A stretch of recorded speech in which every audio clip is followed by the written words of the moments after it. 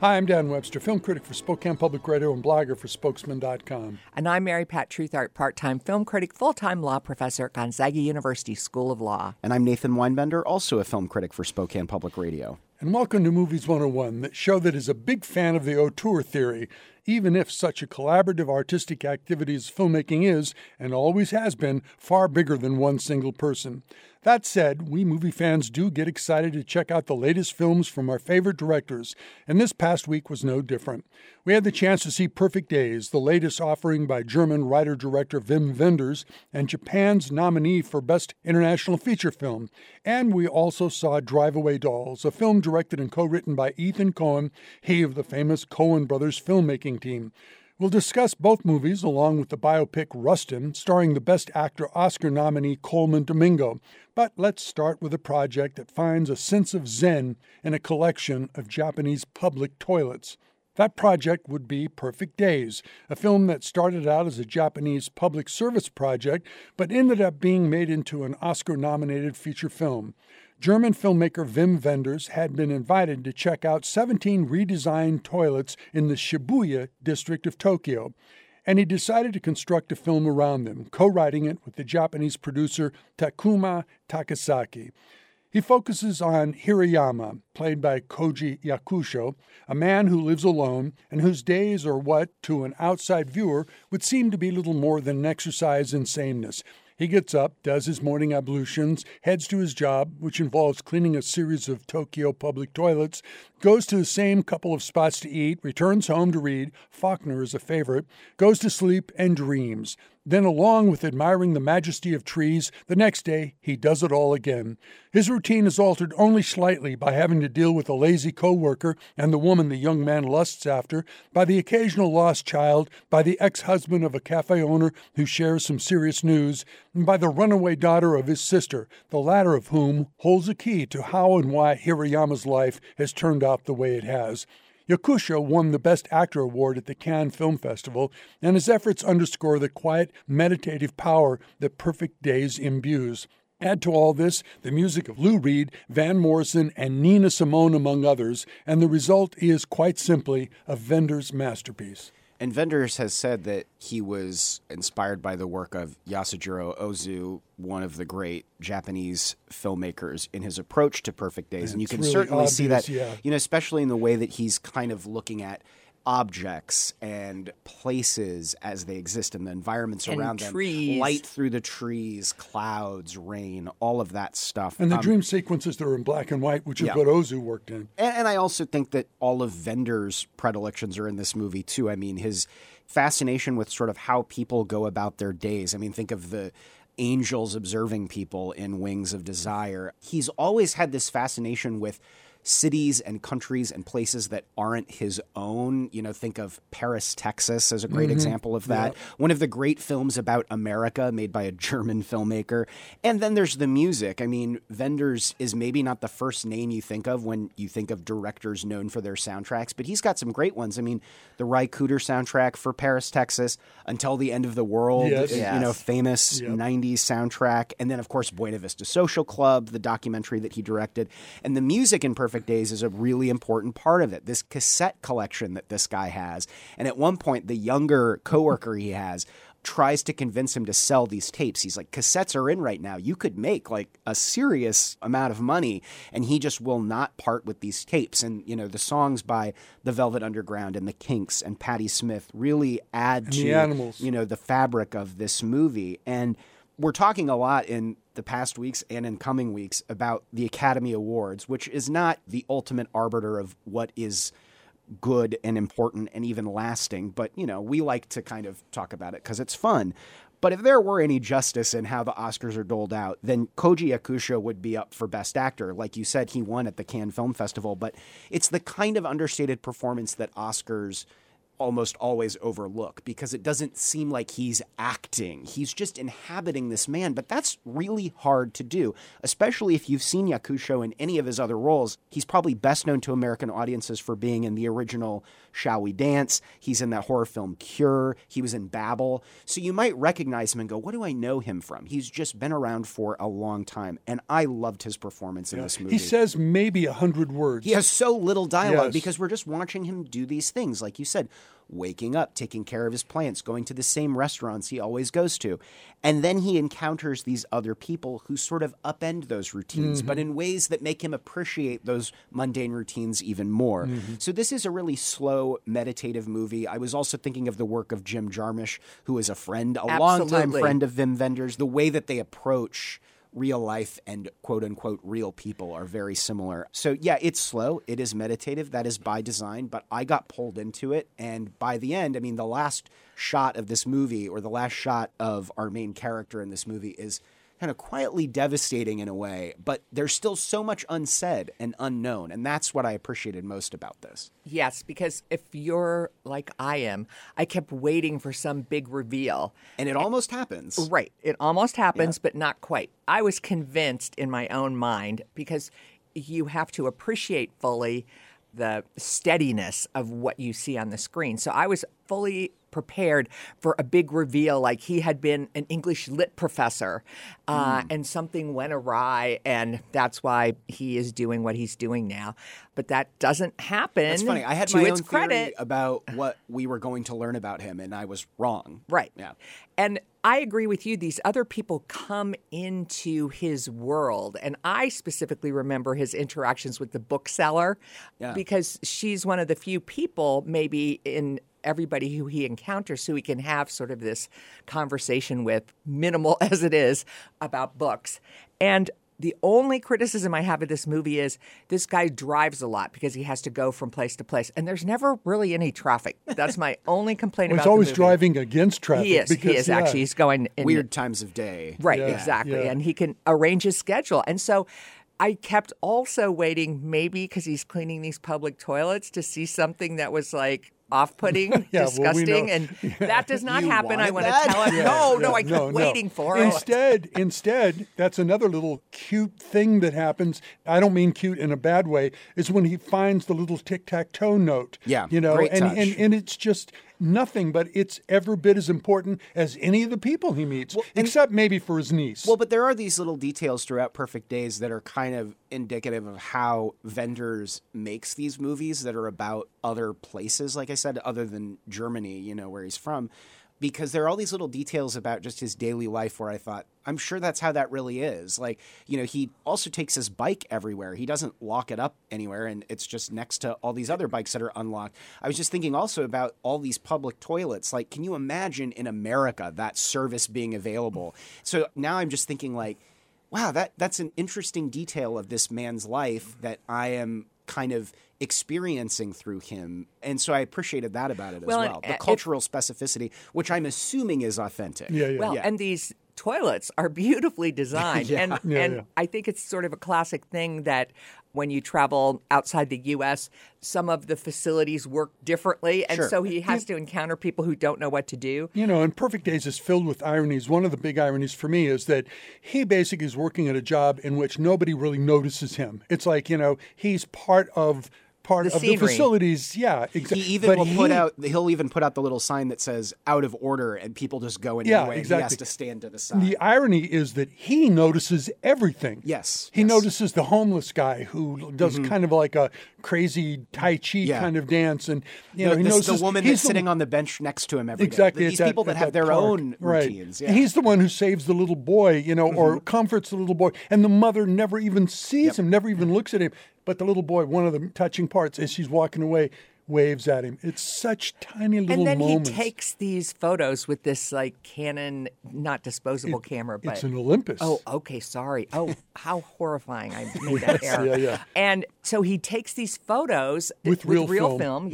And then he gets them developed. But he's very discerning about the ones that he keeps. And to our eye, they don't really look that much different from one another. But they look a little bit like his dreams. Yeah, for sure. And then he opens his closet and you see all of these boxes, presumably filled with other photos that are dated and that go back weeks and weeks and months. And there are just so many things about this character that we never figure out. And I don't know, there's something about that mystery that makes it so much more effective than in like an American movie. No, absolutely. Would have just outlined, here's the tragic thing that happened to him in his past. This is why he's That's right. pathologizing this character. And Wenders doesn't do that. He's too subtle and too, I think, empathetic of a there's filmmaker. one line delivered by his sister, and you know everything you need to know.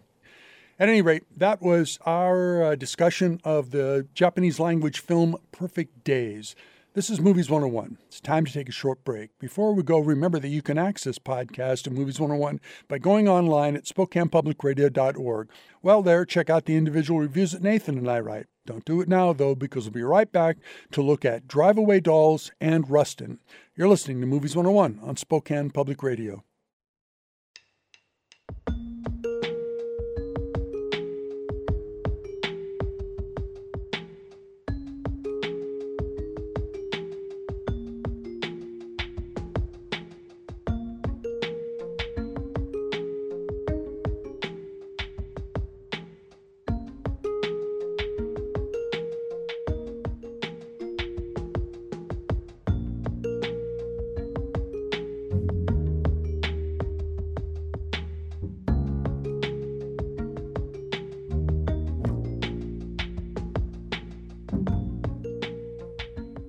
And we're back. This is Movies 101, and I'm your host, Dan Webster. During the first half of the show, Mary Pat Treuthart, Ethan Weinbender, and I discussed the Oscar-nominated Wim Wenders film Perfect Days. Let's now turn to the work of another filmmaker whose past efforts, though teamed with his brother, have won the admiration of movie fans and critics alike.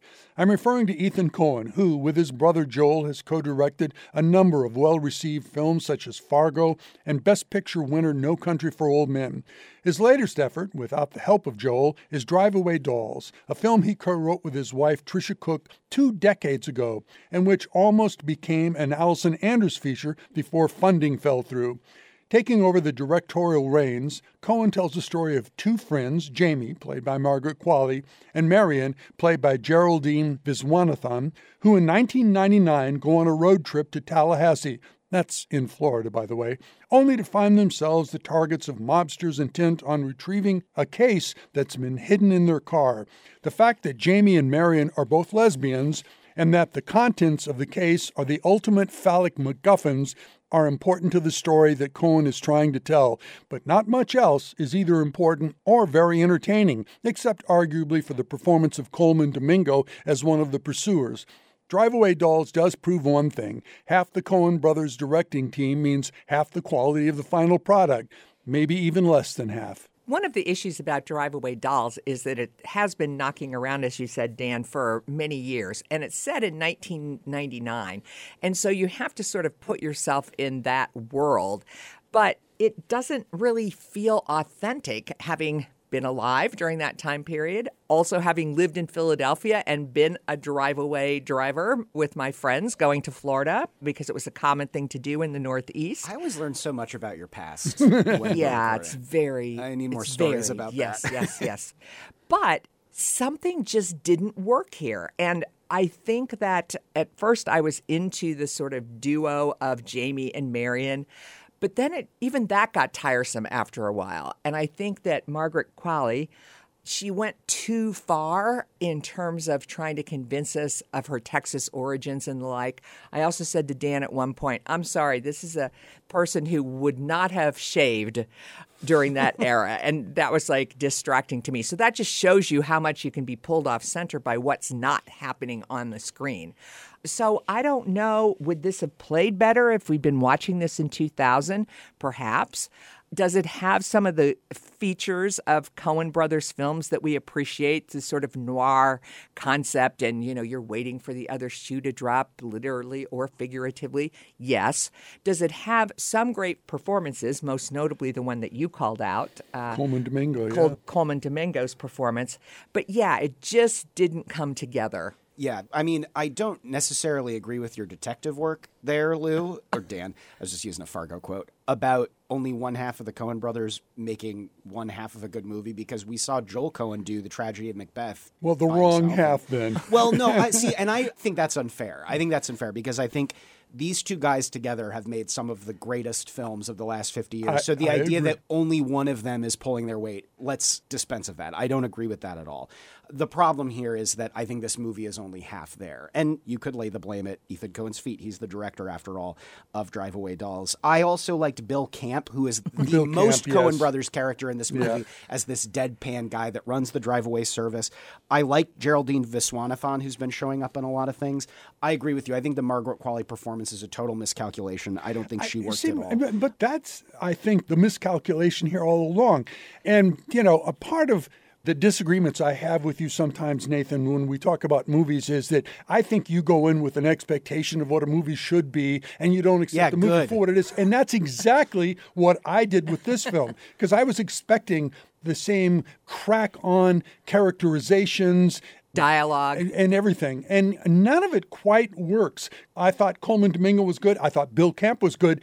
But the two guys who were the two secondary mobsters, you know, think of what Steve Buscemi and did. And I'm not saying this is a good movie. I didn't like it either. I'm just saying that I guess I'm defending Ethan Coen as an artist.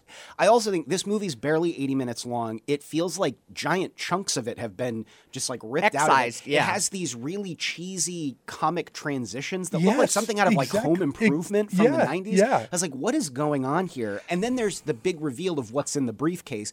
It's just a total ripoff of Burn After Reading, which, granted, this movie was written before Burn After Reading was made. It made me think maybe Ethan pulled this from that script to put in Burn After Reading. And but it was funny in that, and it's not funny in in that part didn't make any sense. Not really. To me, and we haven't even mentioned the fact that Miley Cyrus and Matt Damon show up at one point in different sequences. And Pedro Pascal in an opening sequence that set me up to really like this movie. Yeah. And it just never quite matches that screwball level that they're trying to go for. They're trying to go for both Hudsucker Proxy and Fargo in this, and I don't think it works. No. But I appreciate how just brazenly sexual it is, though. Like I appreciated that about it, but I wish it came together. I think you could put this in the tightly. Category of possibly a good plane watch when you're I traveling. would not watch this on a plane, okay. unless you can cover. Well, it's better the than watching it in the car. I guess. So. Well, at any rate, we've still got a few minutes, so let's talk a bit more about Coleman Domingo and his Best Actor nomination for the film Rustin. Many of the names associated with the civil rights movement of the 1950s and 60s are little remembered today, and one of those names is Bayard Rustin. Domingo portrays Rustin in the film, aptly titled Rustin, directed by George C. Wolfe from a script co-written by Julian Breese and Dustin Lance Black. What Wolfe's film contends is that Rustin, though a charismatic and smart activist, was marginalized at least partly because he was openly gay during a time when such a sexual orientation was not only frowned upon, but in many states illegal. While the film itself doesn't have quite the sophistication that Rustin himself deserves, two performances, Domingo's as well as that of another Oscar nominee, Jeffrey Wright, who plays Congressman Adam Clayton Powell, are well worth checking out. Absolutely. And I think that it's hard to figure, of course, his being a gay man is a part of the reason for his marginalization among some of the leadership at the time. But he has that this in his former communist. That's what I was going to say. I think it's more focused on his past political activity. But he has this ongoing relationship, long-term friendship with Martin Luther King. And so he is at various points during this portrayal of what was happening in the movement at the time, he is either supported by or occasionally ignored by his former friend. And that's part of the centerpiece of this film if you look at the relationship aspect of it. He also has this sometimes boyfriend who is white, who's helping him, in this movement. There's a little bit of all of these people are working together to pull off this march in less than 8 weeks.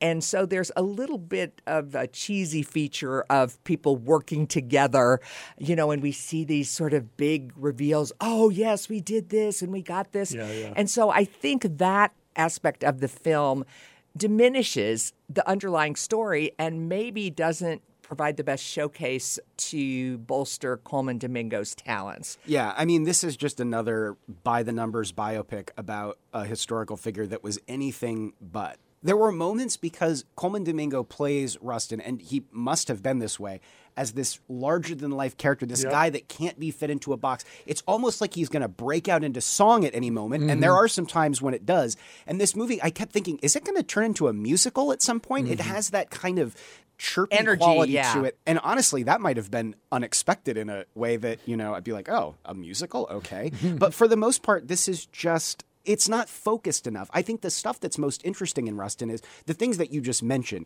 His really complicated relationship with Martin Luther King. And, there are whispers about their friendship all throughout the movie. Like, is it something more than that? And Rustin keeps shooting it down, saying, no, that's not true.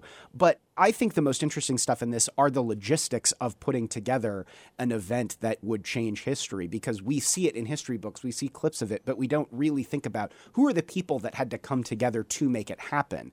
But it doesn't really feel like that's the focus of this movie. I don't know. This just didn't really work for me either, even though I do agree with you that Coleman Domingo is amazing and everything. I'm really glad he's popping up in every third movie we review these days. He's so good. He's been around in various roles. Years. I mean, we were talking ahead of time that he started his acting career in comedy, which seems somewhat... And he's in 2 movies on this week's show, so he's everywhere right now. But yeah, I think he makes it work when it works. But otherwise, I just think this is too formulaic for what this person deserves for a biopic, I think. He blows everybody else off the screen except for, I think, Jeffrey Wright. There's one great scene in which the two of them are in a meeting together, and as Jeffrey Wright is Adam Clayton Powell, if other people don't come, particularly Amin, who plays Martin Luther King, if he doesn't come to his aid right then, he's going to lose everything. But Jeffrey Wright, I love what he can do. And he plays Adam Clayton Powell as an ultimate villain. Well, he's another guy that Jeffrey Wright walks on screen, your eyes go right to him. And both he and Coleman Domingo have that quality. Yeah. At any rate, that was our discussion of Rustin. And this is Movies 101. I'm Dan Webster, and early in the show, Nathan Weinbender and Mary Pat Treuthart and I discussed the Oscar-nominated film Perfect Days and the Ethan Coen movie Drive Away Dolls. Let's take this moment to thank Cassia Fox for both producing and engineering the show. We thank you to our loyal listeners, and we invite you back next week, same time, same spot on the radio dial, when we'll again check out all the best that cinema has to offer, wherever we can find it. Until then, consider these words from the late Zen teacher and author Charlotte Joko Beck. Most of our difficulties, our hopes and our worries are empty fantasies. Nothing has ever existed except this moment. That's all there is. You're listening to Movies 101 on Spokane Public Radio.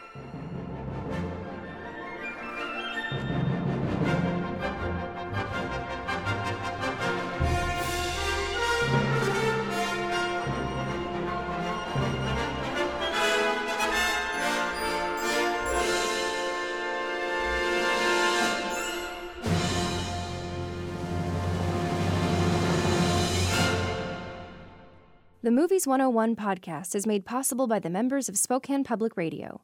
Become a member at SpokanePublicRadio.org. Thanks for listening to Movies 101.